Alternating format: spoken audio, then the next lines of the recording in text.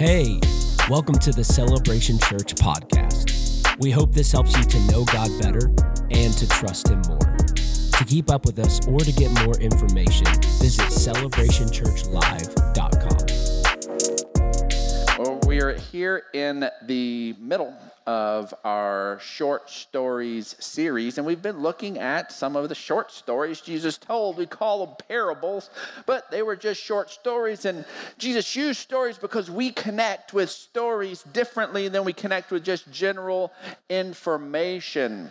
And so, I could tell you that a bull is a big, powerful animal, and you would connect with that on some level. You would say, okay, yeah, that's a thing. But then I tell you about the neighbor's bull plowing through a fence and doing this destruction. All of a sudden, you connect with that in a different way. You connect with it in an emotional, visual kind of way. Stories connect us with truth and information in a real and different way. And Jesus, understanding how we're built, how we're wired, taught us and revealed the truths of the Father and the kingdom through stories. So if you got your Bible app, you got your bulletin, then I want you to follow along with this, that we've mentioned this every week, that we've been invited to be transformed by the truth of God's love for us. And one of the ways that the truth is revealed is through the stories that Jesus used in his teaching. In fact, whenever we look at John chapter 8, verse 30, it says that even as he spoke, many believed in him. And to the Jews who believed in him, Jesus said, if you hold to my teaching, remember we already covered, this isn't about just like being legalistic, but if you make it your own, you hold to his teaching, you embrace it, then you're really my disciples. Remember, we hold to his teaching. We become his disciples. We're really his disciples. And then you'll know the truth, and the truth will be set free. We'll be able to walk into a place of freedom, having known the truth. And what a beautiful thing that we can be disciples and still not be fully free. But we have the promise, if we will continue to be a disciple, we will eventually walk in the fullness of the freedom that we have. And Jesus was constantly teaching and communicating and bringing about the truths to be able to set us free. The lies are what keep us bound. And Jesus would tell truths to be able to reveal the little lies that are holding on to us into different places and to reveal just the things that are wrong with the way we think. And he used stories, and of course, fathers here on Father's Day, they're known for their stories. Dads tell about, when they used to, walk to school uphill both ways in the snow. Dad, every year as he shares the story of the championship, game that he was in. The opponents get bigger, the pressure gets tighter. The way that he makes the final shot, does the final move. It just gets slicker and slicker every time. And of course, dads are also known for their dad jokes, and I'm not going to bore you with any today, but there was a little story that kind of combines a little bit of dad joke and stories that I am going to share with you. And so we got to run away for a few days this past week for Cutie's birthday, and we went down. She was wanting to go to the beach, and so she initially said, hey, let's go down to Destin. Let's go to Destin, Florida. And so we, decided not to go there, and we ended up at lovely Port Aransas, and it was great. It was fantastic, and so it was nice. And so, but as in the news, you may have noticed that in Destin there was something a little different. Normally you get in the water and you're kind of freaked out about sharks. That happened over at Orange Beach. We talked about going there too with all those hammerheads all around those people in Orange Beach. It's I'm glad we didn't go to Orange Beach. And then in Destin this week, there wasn't jellyfish, it wasn't sharks, there was a bear at the beach.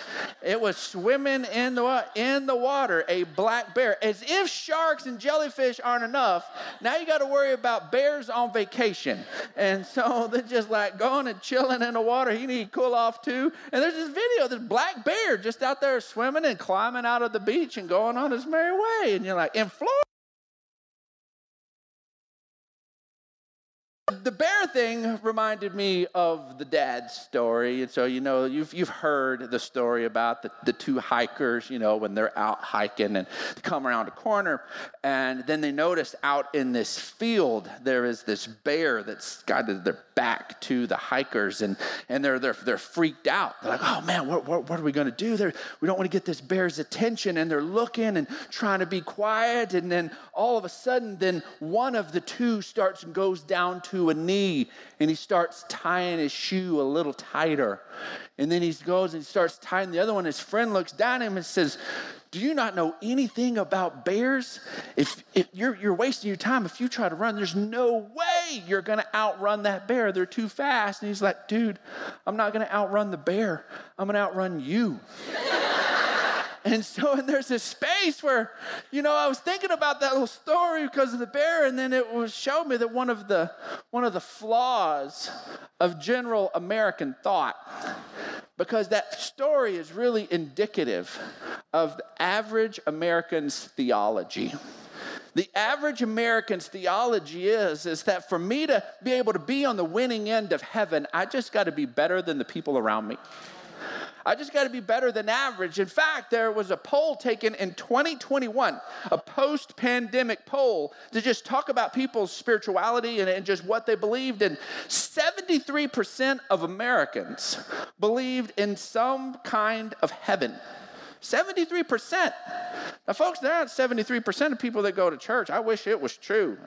I wish it was true. Here's the truth. Any given Sunday in good old Bible Belt, San Angelo, Texas, there's only 10% of San Angeloans that darken the doorstep of a church. 10%.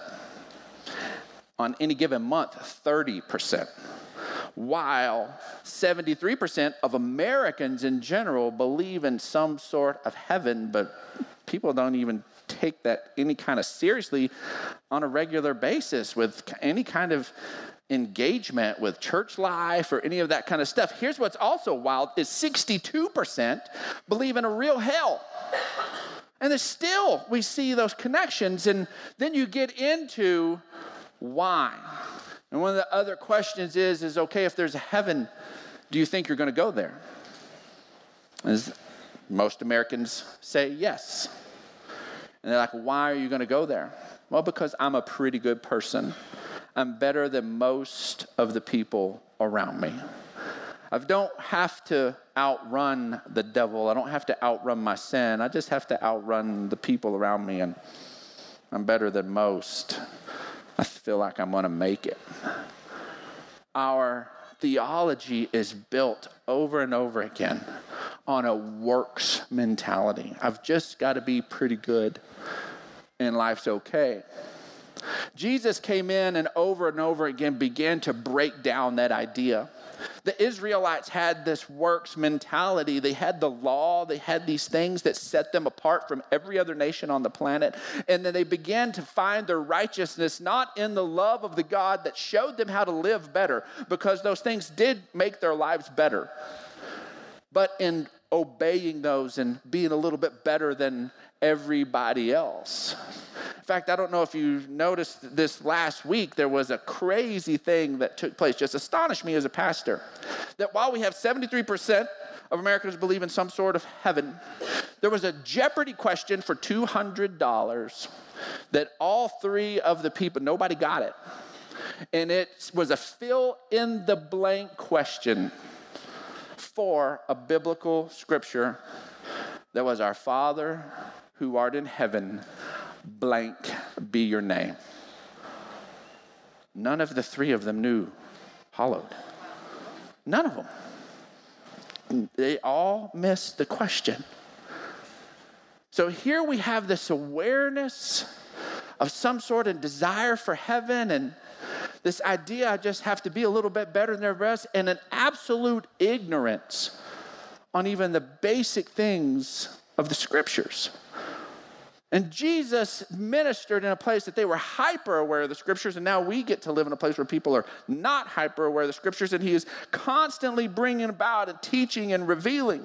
Well, the parable we're going to look at is a parable that Jesus did not tell into hundreds or thousands of people. There's multiple parables that Jesus teaches on a hilltop, and he teaches in public, and he's imparting this wisdom. This is one of the parables that Jesus told just to his disciples. Now, of course, when we look at Matthew 20, and the scriptures were not written in chapter order, we put chapters in there and verses so we could find stuff. So to fully understand Matthew chapter 20, verse 1, well, we need to kind of look at the end of Matthew 19. And here's what's happening at the end of Matthew 19. About mid through Matthew 19, there's a guy that, if you've been around church, you know him as the rich young ruler, okay? He's a guy who's a go-getter. He's already made a name for himself, built up some wealth, and he comes to Jesus as this new rabbi, and he says, hey, what do I need to do to enter eternal life? And he asks a legalistic question, what do I need to do? Has nothing to do with God, has nothing to do with the Father. It's what do I need to put my hand to do? And Jesus answers him with a legalistic question, with a legalistic answer. He says, obey the commandments. He's like, I've done that since I was a kid.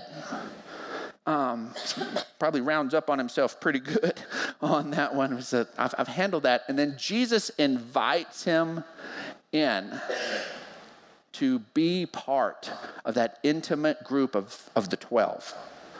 And he says this, he says, go sell all your possessions, go be a blessing to the poor, and then come follow me.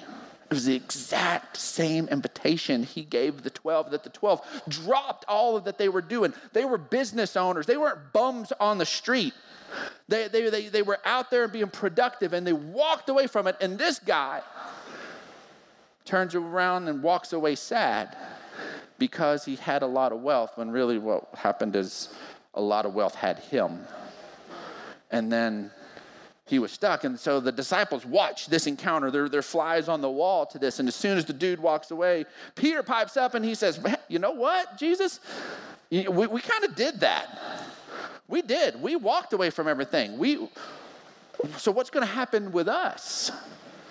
Dude kind of has a good question here. We want to know what's going on. And Jesus tells him, says, you know what? No one who's walked away from father or mother or house or lands or properties or any kind of thing is going to suffer.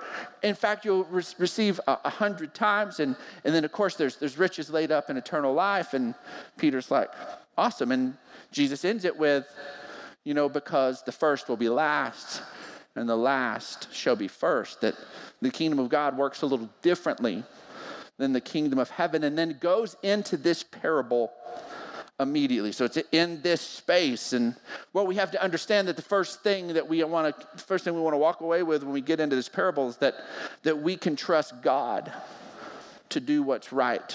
You're never going to fully give your lives into God's hands if you don't believe he's going to do what's right. Let's look at Matthew chapter 20, verse 1. It says, for the kingdom of heaven is like a landowner who went out early in the morning to hire workers for his vineyard. And he agreed to pay them a denarius for the day, and he sent them into his vineyard. My first takeaway when I look at this, it's just the reminder that Jesus is telling the guys that have already walked away from everything that this is the way that kingdom works. Our Heavenly Father wants to invite us into his work, wants to invite us into what he's doing. And to me, this is just an absolute miracle. It's an absolute miracle that we get invited in. The biggest thing that ever happened in the history of the universe was God sending his son to die for humanity, to make the impossible possible. That we could not just be good or better, but those of us who were dead in transgressions, dead in our sin, could be made alive again. It was impossible. And the greatest miracle that ever happened, and then he's put the news of that into our hands. Invited us into it. Invited us. Yes, Lord. He did that initial work fully himself, and then he's invited us into it. You know what? If it was Brandon Clark, I'd be like, you know what? Here you go. You need some salvation. You know what? I'm so glad you're right here. You know what? But this is important work. You stay over there. I saw the mess you made. You stay over there. Glad you're good. All right, I'm going to work on and save some more people. That's the way I would do it. But no, he says, you know what? I saw the mess you made, but you know what? I want to bring you into this. I want to invite you in. He's invited you and me into this. He's invited us to be a part of the most important thing in history.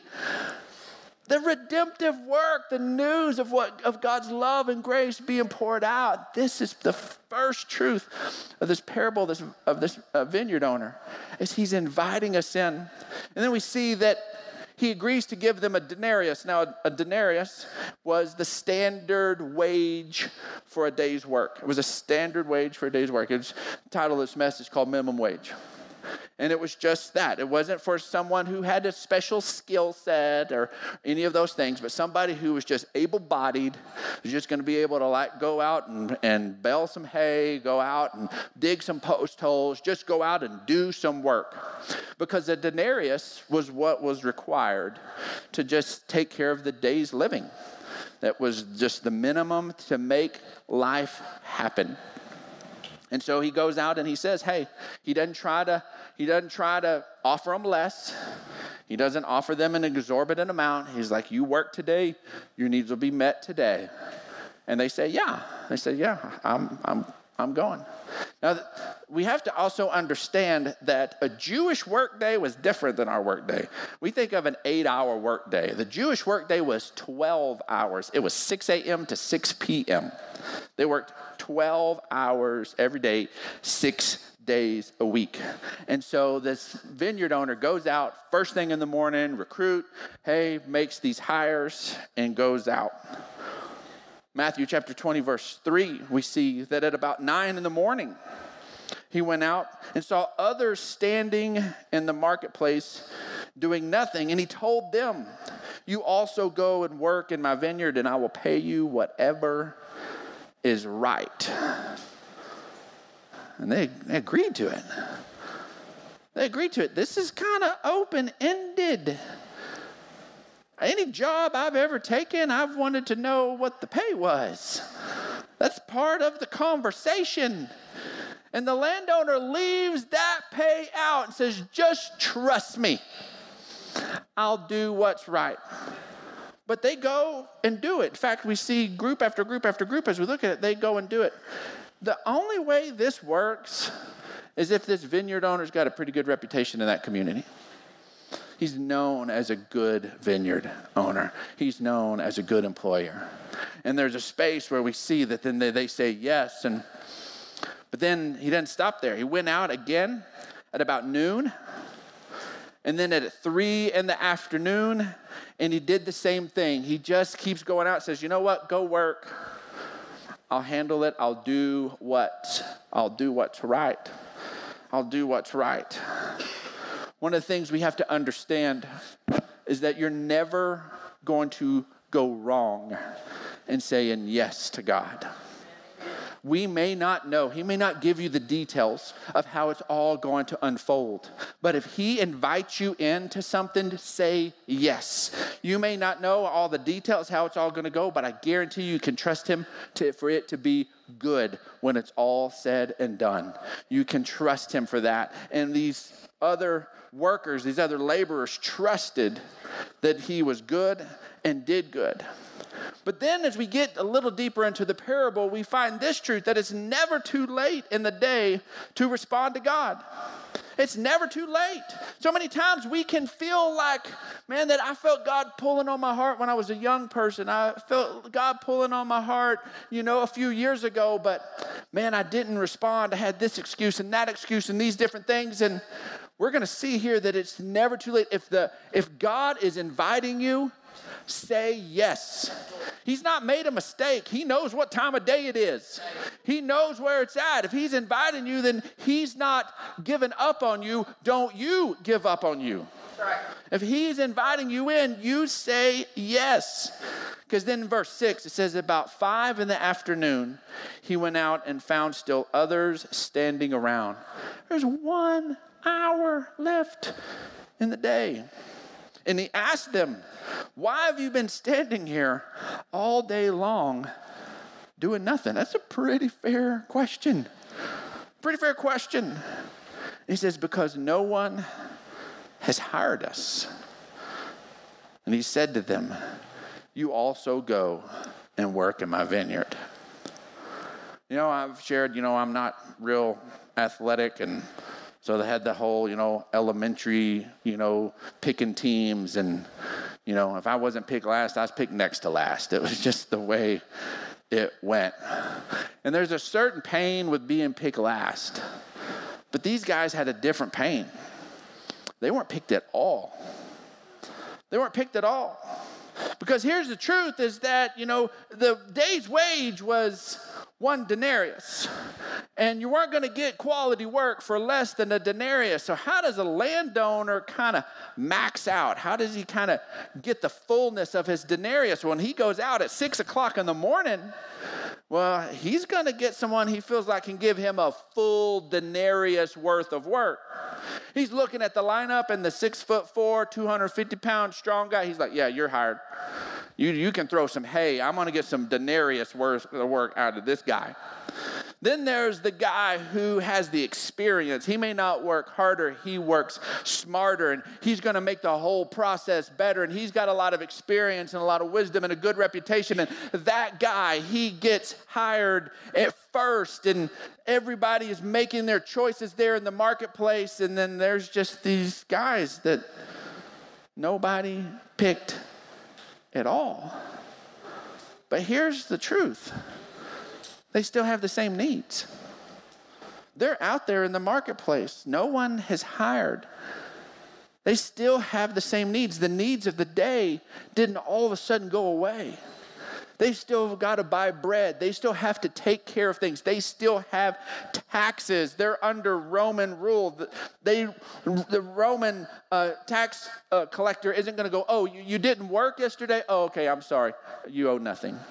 I was like, you better go find it. And then these guys late in the day, they've got a whole different pressure than everybody else. They left the house. They went into the marketplace. Their family, their spouses were anticipating them showing up with something at the end of the day, and it is the 5 o'clock hour. They're still in the marketplace, not because they're hoping to get hired. No, who hires in the last hour of the day? They're trying to figure out what they're going to say. They're going to try to figure out, because the wife goes, well, you weren't home, and you obviously didn't go to work. Where have you been? What's been going on? How come you didn't get picked? Babe, just nobody hired me, nobody picked. I told you not to wear that shirt. You look like a bum. You need to stand up, little brother. You're always all hunchback. You need to do some sit-ups. Your gut makes it look like you can't do nothing. You're doing some workouts now. I'm going to dress you before you go to work tomorrow. And they're just sitting there getting ready for the shame, figuring out what they're going to tell their kids. They have the same needs that everybody else that went to the marketplace had, and they've got nothing coming in. And all of a sudden, this incredibly gracious landowner says, come in, and you can work too. You come in. It's not too late. You can come in.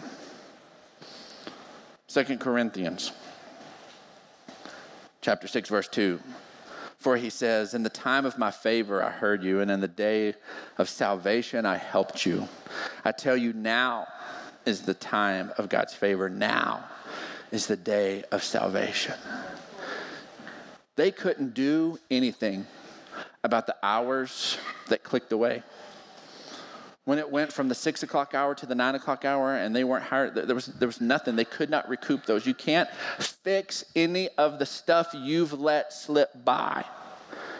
All you can do is respond with today. Today is the day of salvation. The Holy Spirit is speaking to you. The Holy Spirit is leading you. The Holy Spirit is inviting you. And it's not too late today is the day of salvation. God wants to take each of us forward. We talk about which way forward from here at Celebration Church. And guess what? There's not a place where all of a sudden there's not a way forward. God always has a way forward if we'll listen to the leading of his Holy Spirit. But the next thing we see in this parable is it's not just that he's gracious, but we see that God is graciously generous.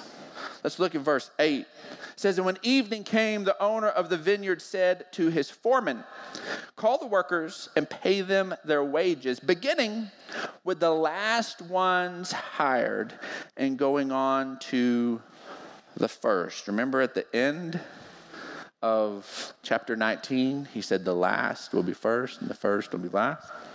So in the beginning, it says, hire and call forward the last ones.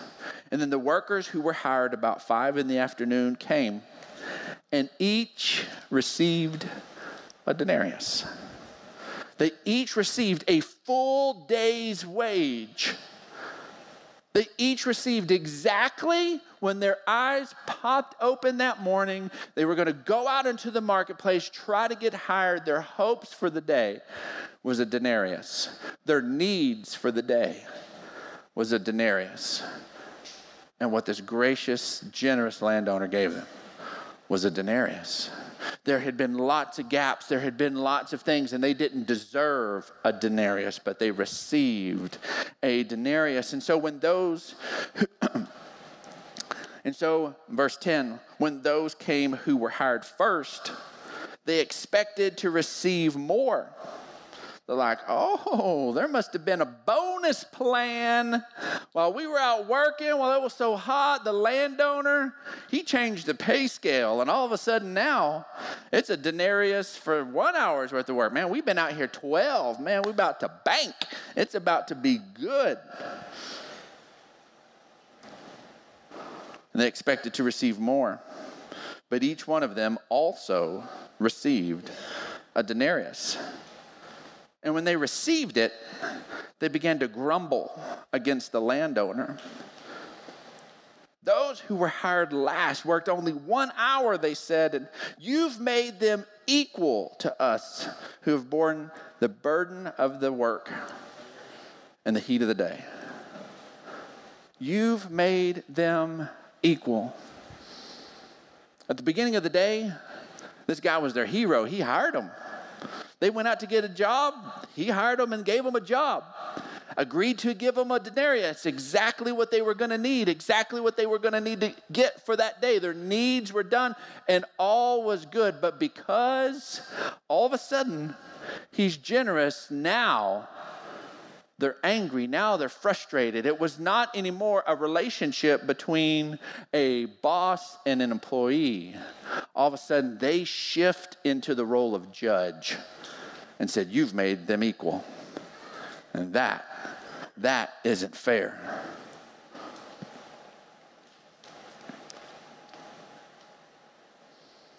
Verse 14, take your pay and go. Wait a minute, verse 13. But he answered one of them, I'm not being unfair to you, friend. Didn't you agree to work for a denarius? Didn't you agree to this? This is exactly what you agreed to. Take your pay and go. I want to give the one who was hired last the same as I gave you. Don't I have the right to do what I want with my own money? Or are you envious because I am generous? And so the last will be first, and the first will be last.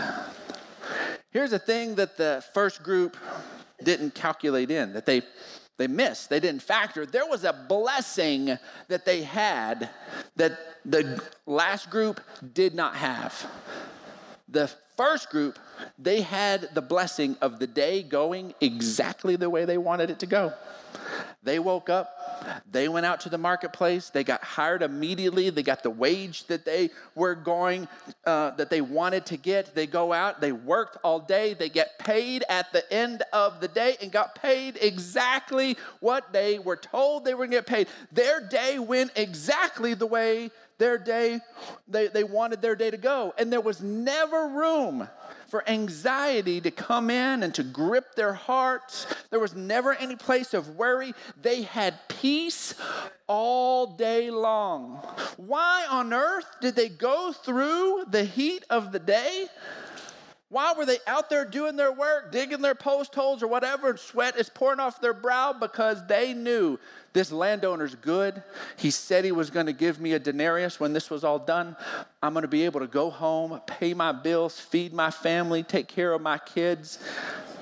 I'm at peace. And all of a sudden, that peace meant nothing to them. It meant nothing. They did not see the fact that them getting hired early, being sure of the way that their future was going to unfold for that day, they didn't see any value in that whatsoever. And folks, I want to say that in my own life, and I'm going to dare stretch to the lives of a lot of us in here, that the place where we find ourselves grumbling the most is when we forget to factor in these blessings that are just there all day long, every day. They're just there and we take them for granted. Things are rolling like the way we want them to roll. Things are unfolding.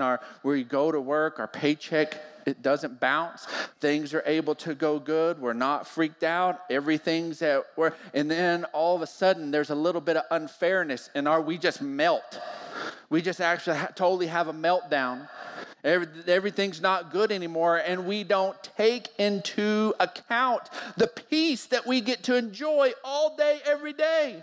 The hope we have in Christ, the hope we have in Him that gets us through the heat of the day, the difficult things. Why? Because we know where we're going. We know who has promised is faithful. And we'll find ourselves unnecessarily grumbling against a good and loving and generous God, because all of a sudden we decide things aren't quite fair because we didn't factor in all of the little blessings we enjoy all day, every day. What an amazing blessing for them to get up, get hired immediately, and have no freak out, no anxiety, no worries. And that factor didn't matter to them whatsoever. This landowner, he was good. He was living out the biblical truth we find in Leviticus chapter 19, verse 13. It says, do not defraud or rob your neighbor. Do not hold back the wages of a hired worker overnight. And then the next thing we also see in this space as we're winding up is that even when attacked, even when grumbled against, this landowner, this vineyard owner, he still saw that first group as friends. He said, friend, didn't I give you exactly what we agreed to?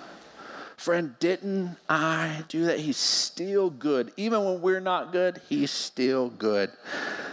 This is reminiscent of Matthew 26, verse 50, when Judas betrayed Jesus, and Jesus replied, friend, do what you came for. And then the men stepped forward and seized Jesus and arrested him. Even in a place of betrayal, he still sees us as friend. When we see that, that's one of the factors where we know we can trust him. That when we don't understand how it's all going to unfold, when he just invites us in and says, trust me that the end result will be something you're good with, then we can say yes to him. In fact, this morning we sang this exact line, my failures and flaws, Lord, you've seen them all, and you still call me friend. He's good. He's good. We can say yes every time he invites us in, every time he pursues. And parable after parable, story after story, Pastor Keena did a great job with the prodigal son last week. And we see that the father went after that son. So he saw him on the road, he ran to him. But then there was the grumbling older son, and he went to him too. The scripture says he went to him. Over and over again, we see that the good shepherd went after the one. Here we see the vineyard owner goes out. He is pursuing. Our place is to say yes, and we can boldly say yes, because even when we've been wrong, when we've grumbled, when we've taken his blessings for granted, he still calls us friend, and we can trust him to do good. Isaiah chapter 55, verse 6 says, "Seek the Lord while he may be found. Call on him while he is near. Let the wicked forsake their ways and the unrighteous their thoughts. Let them turn to the Lord, and he will have mercy on them, and to our God, for he will freely pardon. For my thoughts are not your thoughts, neither are your ways my ways, declares the Lord. As the heavens are higher than the earth, so are my ways higher than your ways, and my thoughts than your thoughts." Folks, this morning our bottom line is grace is not about fairness. It's about love. It's 100% about love.